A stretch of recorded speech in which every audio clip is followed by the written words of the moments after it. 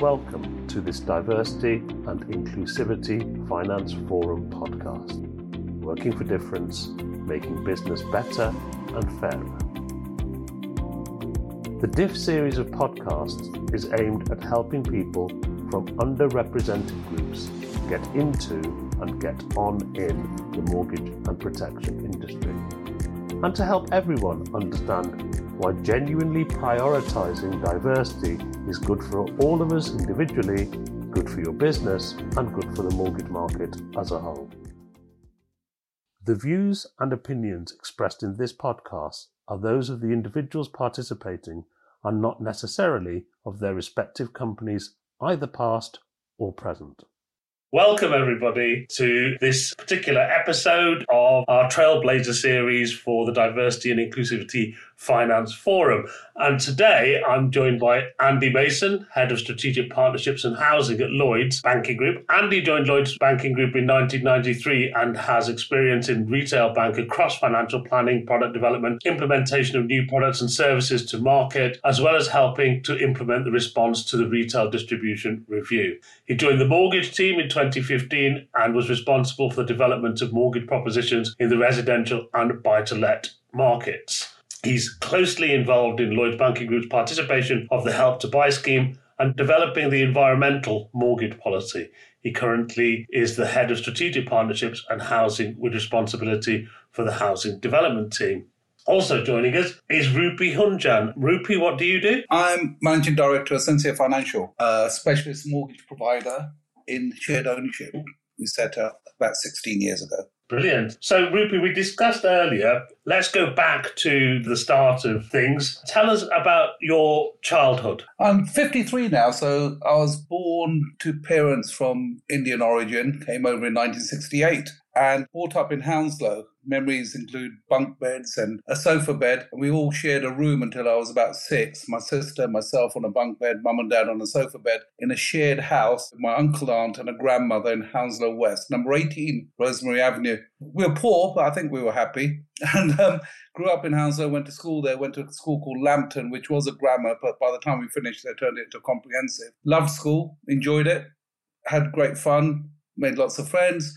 On the diversity front, it was very diverse because we were next to Heathrow. It seemed like every Indian that ever came from India or Kenya ended up in our school. And we used to have football matches where, quite funny, it wasn't funny at the time, not now, blacks versus whites, because they didn't have any kits. So that was quite entertaining sometimes. It's interesting, Andy, because whilst you came from a completely different background and different geography, you also weren't born with a silver spoon in your mouth, were you? Indeed. I was brought up in Yorkshire in very much a working class family. We actually lived in the countryside in a lovely old cottage that was a wreck that my dad did up because he was a builder at the time. Subsequently, my parents went on to they owned a milk round. They went from pints of milk to pints of beer to become pub owners. And it was kind of a fairly frugal background. It was always a struggle to earn enough to get by. I had 2 brothers. I also went to school in a pit village, Barrett, which was, I was actually born in the same year as Rupi, 1968. And I was at school in a pit village at the time of the miners' strike. So a lot of my friends were directed through that period terribly badly, even to the fact of losing businesses, losing homes in the local village. So it was a tough time. It was a tough background. I do say I still feel a bit privileged compared to some of those people. So the miners' families were really, really suffering through that time. We were protected to an extent from that. But it certainly keeps me grounded thinking about where I am today. And Andy, we were discussing earlier that it was a largely Caucasian environment that you were in. There weren't that many people of colour around, and you do have some sort of thoughts and memories of the first Asian family to move into the village. Yeah, I do. They're not great memories from their perspective. The new kid appeared in class and happened to be the first Asian in the whole school. His family had bought a little business in the village. And I just remember kids being kids. Anybody with any difference tends to get picked on, no matter what the difference.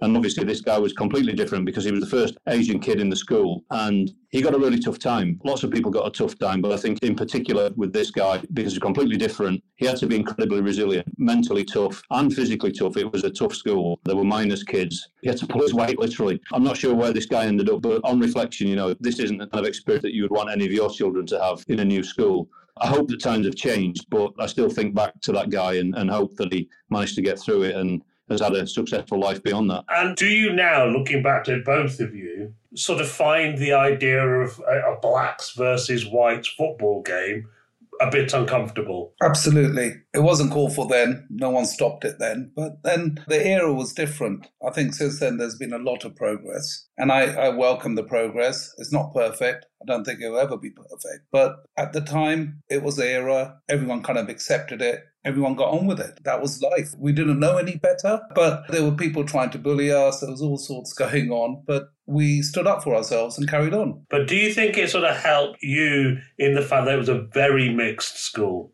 and that there was, from what you sort of say, 60-40, 50-50 mixture of sort of ethnicities there? I think it does, because you grow up with two cultures, two languages, two ways of thinking. You have empathy and sympathy for each other. You make some good friends, you make some bad friends. Yeah, it's mixed. It's a variety. It can't do you any harm. I think when you got too many of one, it breeds a little bit of too much ignorance. As shown by sort of Andy's story early on. Andy, just your view now, you're looking back very empathetically and sympathetically to what happened to the young chap at your school. Do you also now actually find the idea of a whites versus blacks football game repugnant? Yeah, it sounds terrible. It sounds incredibly divisive, doesn't it, frankly? It's interesting. I've got a really early memory, Rupi, of we did a rugby tour, and the Asian guy in the team actually was a great rugby player. We toured to East Acton in London, and that was a proper eye-opener to these guys that were calling the Asian guy names, etc., because most of the team in London were Asian kids. It was a proper eye-opener, and believe it or not, we actually did a swap where we went to stay in their houses and vice versa in Yorkshire. And I think that was a great experience for a lot of the kids that were in that rugby team, just to see a different culture and look at something completely different. Andy, that would have been vice versa as well for Indian kids. It works both ways. And I think that assimilation doesn't do anyone any harm. Shall we move on to your higher education now? Because you both very proudly went to polytechnics, which were a great invention. And Rupi, you chose to do a course in which you were the only brown face on that course. And even now, I don't think there's that many people would do estates management as a chosen degree. What led you there, and what was it like being the only brown face on your course? It's funny, we went to a polytechnic, but it did turn into university by the end of it. What led us there? I think most kids my age, back in about 88 in Hounslow, wanted to leave home because Indians were generally oppressed at home. And we went anywhere, Polytechnic, university. But most of my friends went on to do medicine or law. The family did more law, medicine, accounting. And I liked estate management because it led to property, to become a surveyor. And Birmingham Poly was the place to go. Well, one of the places to go, that in Bristol. So I ended up there, but I ended up being the only Indian in the course. It didn't really make any difference. I welcomed it. It was the first time I really met English people and hung out with them, because we didn't growing up. And that's what people don't realise. Indians growing up, or black people growing up, stick in their own communities as well. But coming out to Birmingham, growing up, had a great time. In fact, had such a good time that threw me out after the first year and had to go back and retake. So went there, came out with a 2-2. But during the time, we lived in a house where there was a black guy, a Jewish guy, an English guy from Kent, and half Greek guy. And we're all from London, though. We all lived together, and we're still friends today. The thing is, I think it taught us to be colourblind, being in that environment. And the degree, most of the people on my course were white, middle class, a lot of double-barreled names. And it was an eye-opener for me. I got asked the stupid questions like, do you use knife and fork at home? How many people live in your house? That type of thing. But it was ignorance, nothing else. I got similar questions at university sometimes. How did you sort of take it so lightly? How did you not in any way take offence? I think because I knew there wasn't malice there a lot of the time. I think you don't take it lightly if someone's being aggressive, and you know when someone's being nasty. These people are nice people. They weren't being nasty, just asking silly questions because they didn't know any better. I wasn't going to be offended by it. I just told them the answer. How did they react to you telling them that you usually ate food with your hands? Well, I didn't really. But no, I taught them how to eat food with their hands every time we went to an Indian restaurant. Yeah, we'd go to an Indian restaurant and be speaking Punjabi. Yeah, it was totally accepted by my group of friends. Andy, to your sort of like tertiary education experience, did you have a nice mix of people? Is that the place where you actually broadened your horizons in terms of the kind of people you met? I feel almost ashamed to say, well no, it wasn't, because every single person was white. I was thinking back, there were very, very few non-white people in and around all of the stuff that I did, whether it was play football. I didn't share a house with anybody other than white people. So it felt, on reflection, it was incredibly undiverse, sheltered. It wasn't a broadening experience at all. I mean, Newcastle is, to an extent, still a little bit like that. No, it wasn't great. It wasn't diverse. Rupi, you told me you graduated as a surveyor right in the middle of one of the worst property crashes in history, and you couldn't get a job. So you went into financial services. What attracted you to financial services? Was it just absolute desperation because nobody else would give you a job? Or did you think, hey, this is the kind of thing I can do? I graduated with a 2-2, came out, and it was 92. The property market crashed or was crashing. Thought, now what? I just got a property degree. And I got into financial services by accident, really, like most people. I looked at surveying and I thought, don't fancy that really. What should I do? And I ended up going to a graduate recruitment fair in Angel, Islington, and they were doing psychometric tests. There was General Portfolio, Laurentia Milden, City Financial, and one other. And I was walking around doing a quiz, and you did this psychometric test, and basically the answer came back and told me I was pretty useless at most things apart from selling insurance. So I thought, okay. Went along to these seminars they were holding back in 92. We get a group of people and someone come along and tell you how great a career financial services was. But the thing that attracted me most was guys standing up saying, look, your colour, creed or class doesn't matter. We run a meritocracy. The harder you work, the further you can go. And it's a judge by results environment. And I joined a firm called City Financial Partners and started at the bottom as a trainee, started my career there. So I joined financial services for that reason. I thought, okay, I've seen the politics and the prejudices and everything else that can go against you. I always wanted to be in business, always wanted to be self-employed. And this was a good hybrid where I worked in a corporate structure, but in a self-employed way, building my own client base and business. And I've built a relatively successful wealth management firm, which I still have running, in fact. And that's 32 years ago. And Andy, you went from a graduate trainee program with Sainsbury's, but you moved over to Black Horse Financial Services as a financial advisor. So what led you to make that sort of jump over? The Sainsbury's experience was a really good one, actually. And, the training was fantastic. Basically the walk a mile in somebody's shoes approach. So I ended up working on checkouts. I ended up being a fishmonger, store security, all those kind of things. So it was a really good grounding. The problem with retail was you almost had to be anywhere in the country at the drop of a hat. And, it wasn't great from a stability perspective. So I took the opportunity to think, what is it that I'm good at? What do I like? And what does my lifestyle need as well? It was at the time when things like Sunday opening and 24-hour opening was coming into retail. So it was incredibly challenging. So I thought about it, and financial advice with a bank seemed a good thing. I was good at talking to people. Financial advice was quite interesting, and it presented a really good career path. If you could get yourself into the door, you could work your way through into the organisation. And similar to Rupi, that was the best part of 30 years ago. So it turned out to be a great move. That's great. And so, Rupi, now let's move on to you starting Sensio. So run me through, here you are, you worked at City Financial and you've got your own client base, you're running a nice little business. When did the move to mortgages happen and how did it happen? And what first made you think, hey, I can start my own company? About 16 years ago, run the wealth management business, and someone approached me and said, listen, do you do mortgages? I said, no. He said, okay, we've got 700 properties a year to sell. And it was the CEO of a rather large housing association called Genesis. He said, I need someone to build us a bespoke mortgage company. So I built it for him. And we started with a blank piece of paper. And the mantra was, why would anyone say no to using us? And we built that business purely for Genesis. The problem was it was 2008, 2007 when we started building it. And then the credit crunch happened. But it wasn't, but since the credit crunch, we've had Brexit, COVID, and now we've got Putin. So it's always been hard.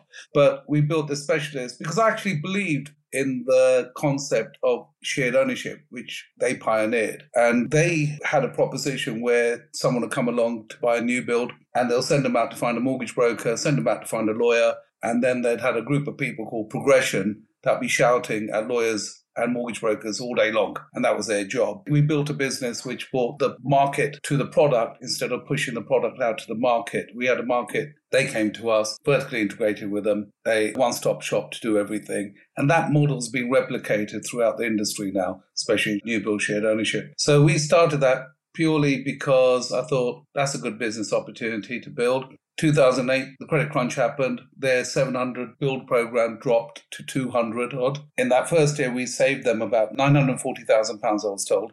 because of the integration. And then we went out to market and took on more and more housing associations. Currently, I think we're one of the biggest, if not the biggest in the UK, just looking after shared ownership. But we built a totally different type of model, market to product, where even today, our primary clients are housing association, but we do have a primary customer that we all look after as well. I'd like to explore, and with Andy's opinion as well, a bit about shared ownership, because it is deemed to be specialist, but you sort of threw at me in a recent conversation the term financial inclusion and how important shared ownership is in that framework. Andy, would you like to just tell me how important financial inclusion is in terms of a buzz phrase at the places like Lloyds Banking Group at the moment? Because you guys play a very, very big role in shared ownership, and I know you are a big champion of it as a proposition. Absolutely. Financial inclusion is massive from a Lloyds Banking Group perspective. And I think we've all got a social responsibility, actually. Barry, we talked about privilege, and I think if we're not careful, privilege breeds privilege, a bit like money makes money. You end up in an environment where you don't have a real view of what life's all about. You just have your sphere of influence, and you forget that there are people in the UK who are genuinely really struggling financially. And I think home ownership is actually one of the biggest enablers of wealth and social mobility in anybody's life. So the fact that people genuinely struggle to get out of private rent, social rent, and buy their own home is a massive disadvantage to people. Renting for the whole of your life can cost, we've done some calculations, more than £1 million extra to the person over and above the person that pays for their own property over 25 years. So it's massive in terms of people's lives. And the big problem is that it's difficult to save a deposit to buy a house. And it's also, a lot of people will never have an income big enough to buy the whole of a house. Because they can't get a mortgage big enough. So what Rupee is doing on shared ownership is fantastic, because put yourself in the situation. Would you rather rent a home for the rest of your life and own none of it, or at least own a bit of it? Because owning a bit of it certainly means you're building up an asset. It means you're benefiting from some growth in the house price. You're paying off your mortgage. So you don't feel like you're trapped in this rental trap for the whole of your life, which can be incredibly disheartening and stressful for people. So it's massively important, shared ownership, and what Rupee does. And Rupee, do you get a big buzz out of knowing that the people that you're helping, there's very unlikely any other way other than shared ownership and using your services and interacting with housing associations that they could actually get on the property ladder? Oh, fantastic. We don't do mortgages, we help people into homes. It's now a bona fide asset class, and residential property is seen as an asset class, so why not buy a slice of that asset? You've got people out there wanting to get onto the property ladder because it gives them financial inclusion. We've been helping them for years, and we've helped thousands of people into homes. And what I find, your shared ownership owner is usually, I spent a lot of time in wealth management. The people are nicer. The people we meet, we help people get mortgages, help people get a home. They're usually nicer, get great buzz. Every month we're helping over 1,000 people on the road to home ownership, be it through an assessment or a mortgage. It's lovely. You got a lot of nice energy back from people when you get them into it. I do actually remember a strange man called Paul Merrigan who ran a mortgage operation and a wealth services operation, and he just said at Christmas, all the Christmas cards came to the mortgage guys. The wealth management people got absolutely rock all. Absolutely. And I can imagine that to be very true. So, Rupee, it's interesting that coming from the ethnic background you've built a very diverse team around you. Is that because you went out to build a diverse team, or do you think in shared ownership, where you're meeting a much more potentially diverse group of customers than, say, you would be if you were a high-end London-based mortgage broker, you're responding to customer needs? Or was it your intention to say, I'm going to build a diverse team? Or was it a mixture of the two? Definitely wasn't my intention. And our offering at the beginning was Prestige Office opposite the Lloyds building in the city. So we bought shared ownership upper level because everyone thought it was for blue collar workers. So I built a diverse team because the first people we took on were of colour, and we used what I called a matrix. We judged them on merit. We run a meritocracy. Right now, we've got 30 people around the country. They're KPI'd, and there are no politics. 50% of my team comes from what you call BAME, 48% are female, 10% are disabled. We give to a charity for the homeless that concentrate on LGBTQ+, which makes up 24% of young homeless. And we only recruit on merit. if you work hard, got the qualifications, we'll give you a chance. And if you perform, you stay. And if you don't, you end up leaving yourself. And it's not a tough environment or anything, but I grew up in a meritocracy. I've been self-employed, never had a pay slip. So I believe if you do well, you take the credit. If you do badly, you take the blame. And there shouldn't be any movement. There shouldn't be any issues if you try to run a business that way. And the people I interviewed, there were a lot of good people who came in of colour, females. We just recruited, and we still do, on whether we think they can fit and they can do the job. And it works for those people as well. That seems like a fairly decent philosophy, Andy. Why do you think it's not adopted across the whole of the industry? I think we're trying to, Barrett. I think, especially a place like Lloyd's, you have to accept that you're coming from a certain start point. And I guess the benefit, and I'll ask Rupi, with setting up from scratch, Rupi, were you able to establish that mix of backgrounds, people, ethnicity from scratch? Or is it something that you've kind of adapted over time to reflect the kind of customers that you deal with? The customers we deal with, we can empathise with them a lot better. In London, there's a mixed variety of customers coming in. But I remember, when we first did, like Anthony's been with me 15 years. He came across really well in an interview, so we gave him a job. And then he's worked hard. There's other people that have been with me on the journey. And I really do believe if you behave in a way where you can judge someone, because it's very simple. If you can measure something, you measure it. So the model works in a way that everything can be measured and everything can be monitored. And everyone knows what they need to do. And it's interesting, Rupi, because I think what you said there is that the people in your team broadly reflect the people that they deal with. I think, Barrett, what might help is for more of our industry to kind of experience what Rupi's experienced, because I do worry that I'll use my kind of product history as an experience. We recruit a lot of people from university, from certain universities, ex-consultants. When you talk about things like shared ownership and social inclusion, a lot of those people have no concept in reality of what the life is like for somebody in circumstances completely different to them. I think sharing experiences like Rupi's firm should definitely encourage people to think much more about the makeup of their teams and the makeup of meetings that they're walking into. Does this represent the people, our customers, we want to talk to? You're edging towards who in this room knows the price of a pint of milk? I guess so. I think in our industry, Andy, there's a lot of problems where people read a CV and say no.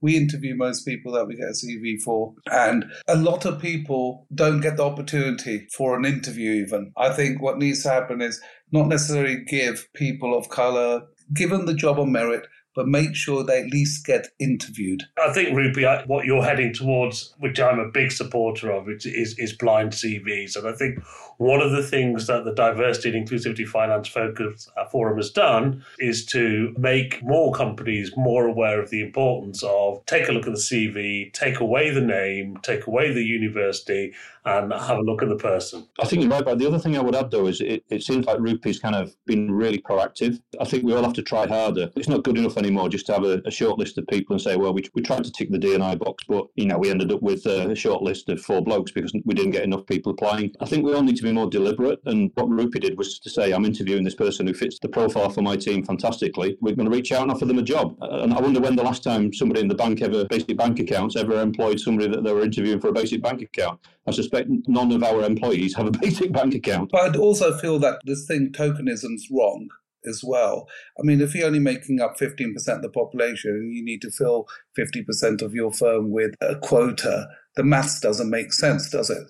So you need to be sensible as well and not just give jobs to people all because you're trying to do a quota or tokenism.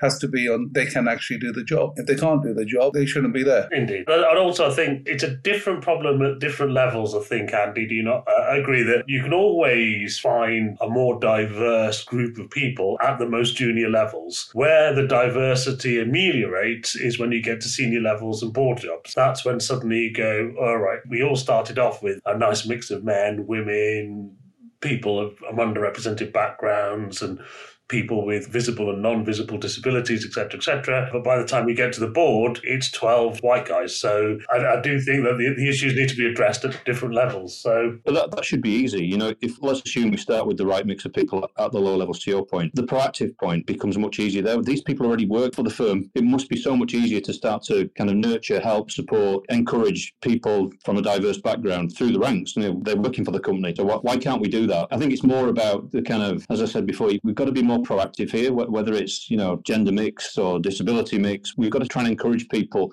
if we don't see them coming forward for roles that we think are suitable, a bit like Rupy did, let's ask them to come forward. Let's explain why they'd be good at the job. Let's not just be reactive on, well, they didn't apply, so therefore we didn't get anybody. That's a great sentiment, Andy. And I have to say, as a big shout out to Lloyds Banking Group, certainly on the mortgage side, your guys are fantastically diverse, with Jas leading the team and fantastic people like Esther involved as well. So I think Lloyds are actually walking the walk on this one and should be very proud of what they're doing. So we've touched on there. What more is there to do? What else do you think that we should be doing, both on the lender and the advisor side, to actually get more people at that senior table, at the top table, from more diverse backgrounds, etc.? And I know, Rupy, you have a great awareness of the issues around neurodiversity, which we'll be touching on in later events and podcasts. But do you think you've done enough, or are you constantly challenging yourself to do better? What, personally? Personally and for Sensio. I think we naturally did it. We weren't consciously trying to do anything, because I think businesses are there. We're there to be a profitable business, pay our taxes, employ more people, and help the economy that way.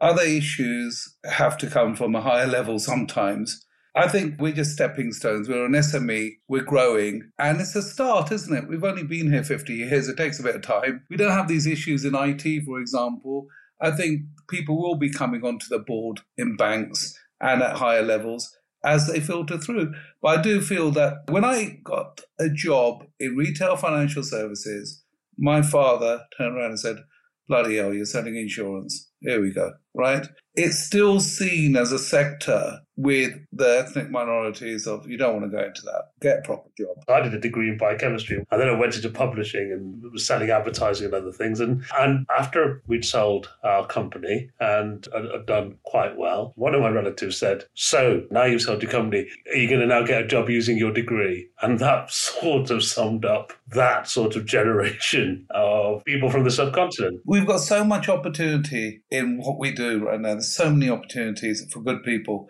that we just need to encourage people to come into the industry from all backgrounds. So many of my colleagues now have their children working for those businesses around the country. And Andy knows some of them. And they're doing exceptionally well. The children coming through as graduates, coming into retail, FS. And I think that's where we need to start, at the universities, and talking about career, not in banking, but in wealth management, with mortgages. There's a massive industry there that we should be attracting. Don't go down that traditional route of being a lawyer, a doctor, or an accountant, or a dentist. Dentistry was really popular at one point. Take a look at this, because it's not a bad career. And I don't think people get into this career, they don't apply. Andy, do you think that's the way forward? We've actually got to make our industry more widely known and more attractive to more people? Definitely. It's been a great career for me, great place to work. As you said, Barrett, Lloyds have got a very progressive D&I policy, but even so, it's got to be a constant thought, really. I think we need to do more to consistently challenge. If you're walking into a room of non-diverse 7 blokes in a meeting, let's think about that. The thing is, in Lloyds, so many people around the organisation recruit. Everybody needs to be on their game all of the time here, thinking about potential biases, thinking about how we can attract the right mix of people. What is the right mix of people? And I think the other point there, Rupy, was just to try and understand what are the barriers in people's minds, whether they're perceived or real barriers, and just have good, positive conversations to, first of all, understand and hopefully to remove the barriers, or hopefully to remove the misconceptions about the industry. Because we need to encourage people. People may, to your point, shy away or be steered away from what is such a fantastic industry that's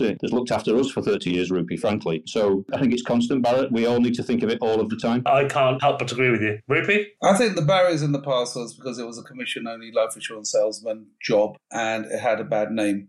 But now, most of the jobs pay a basic plus performance. It's a good career that way. Before it was sales, pure sales, and sales was always something that was frowned upon by a lot of the community.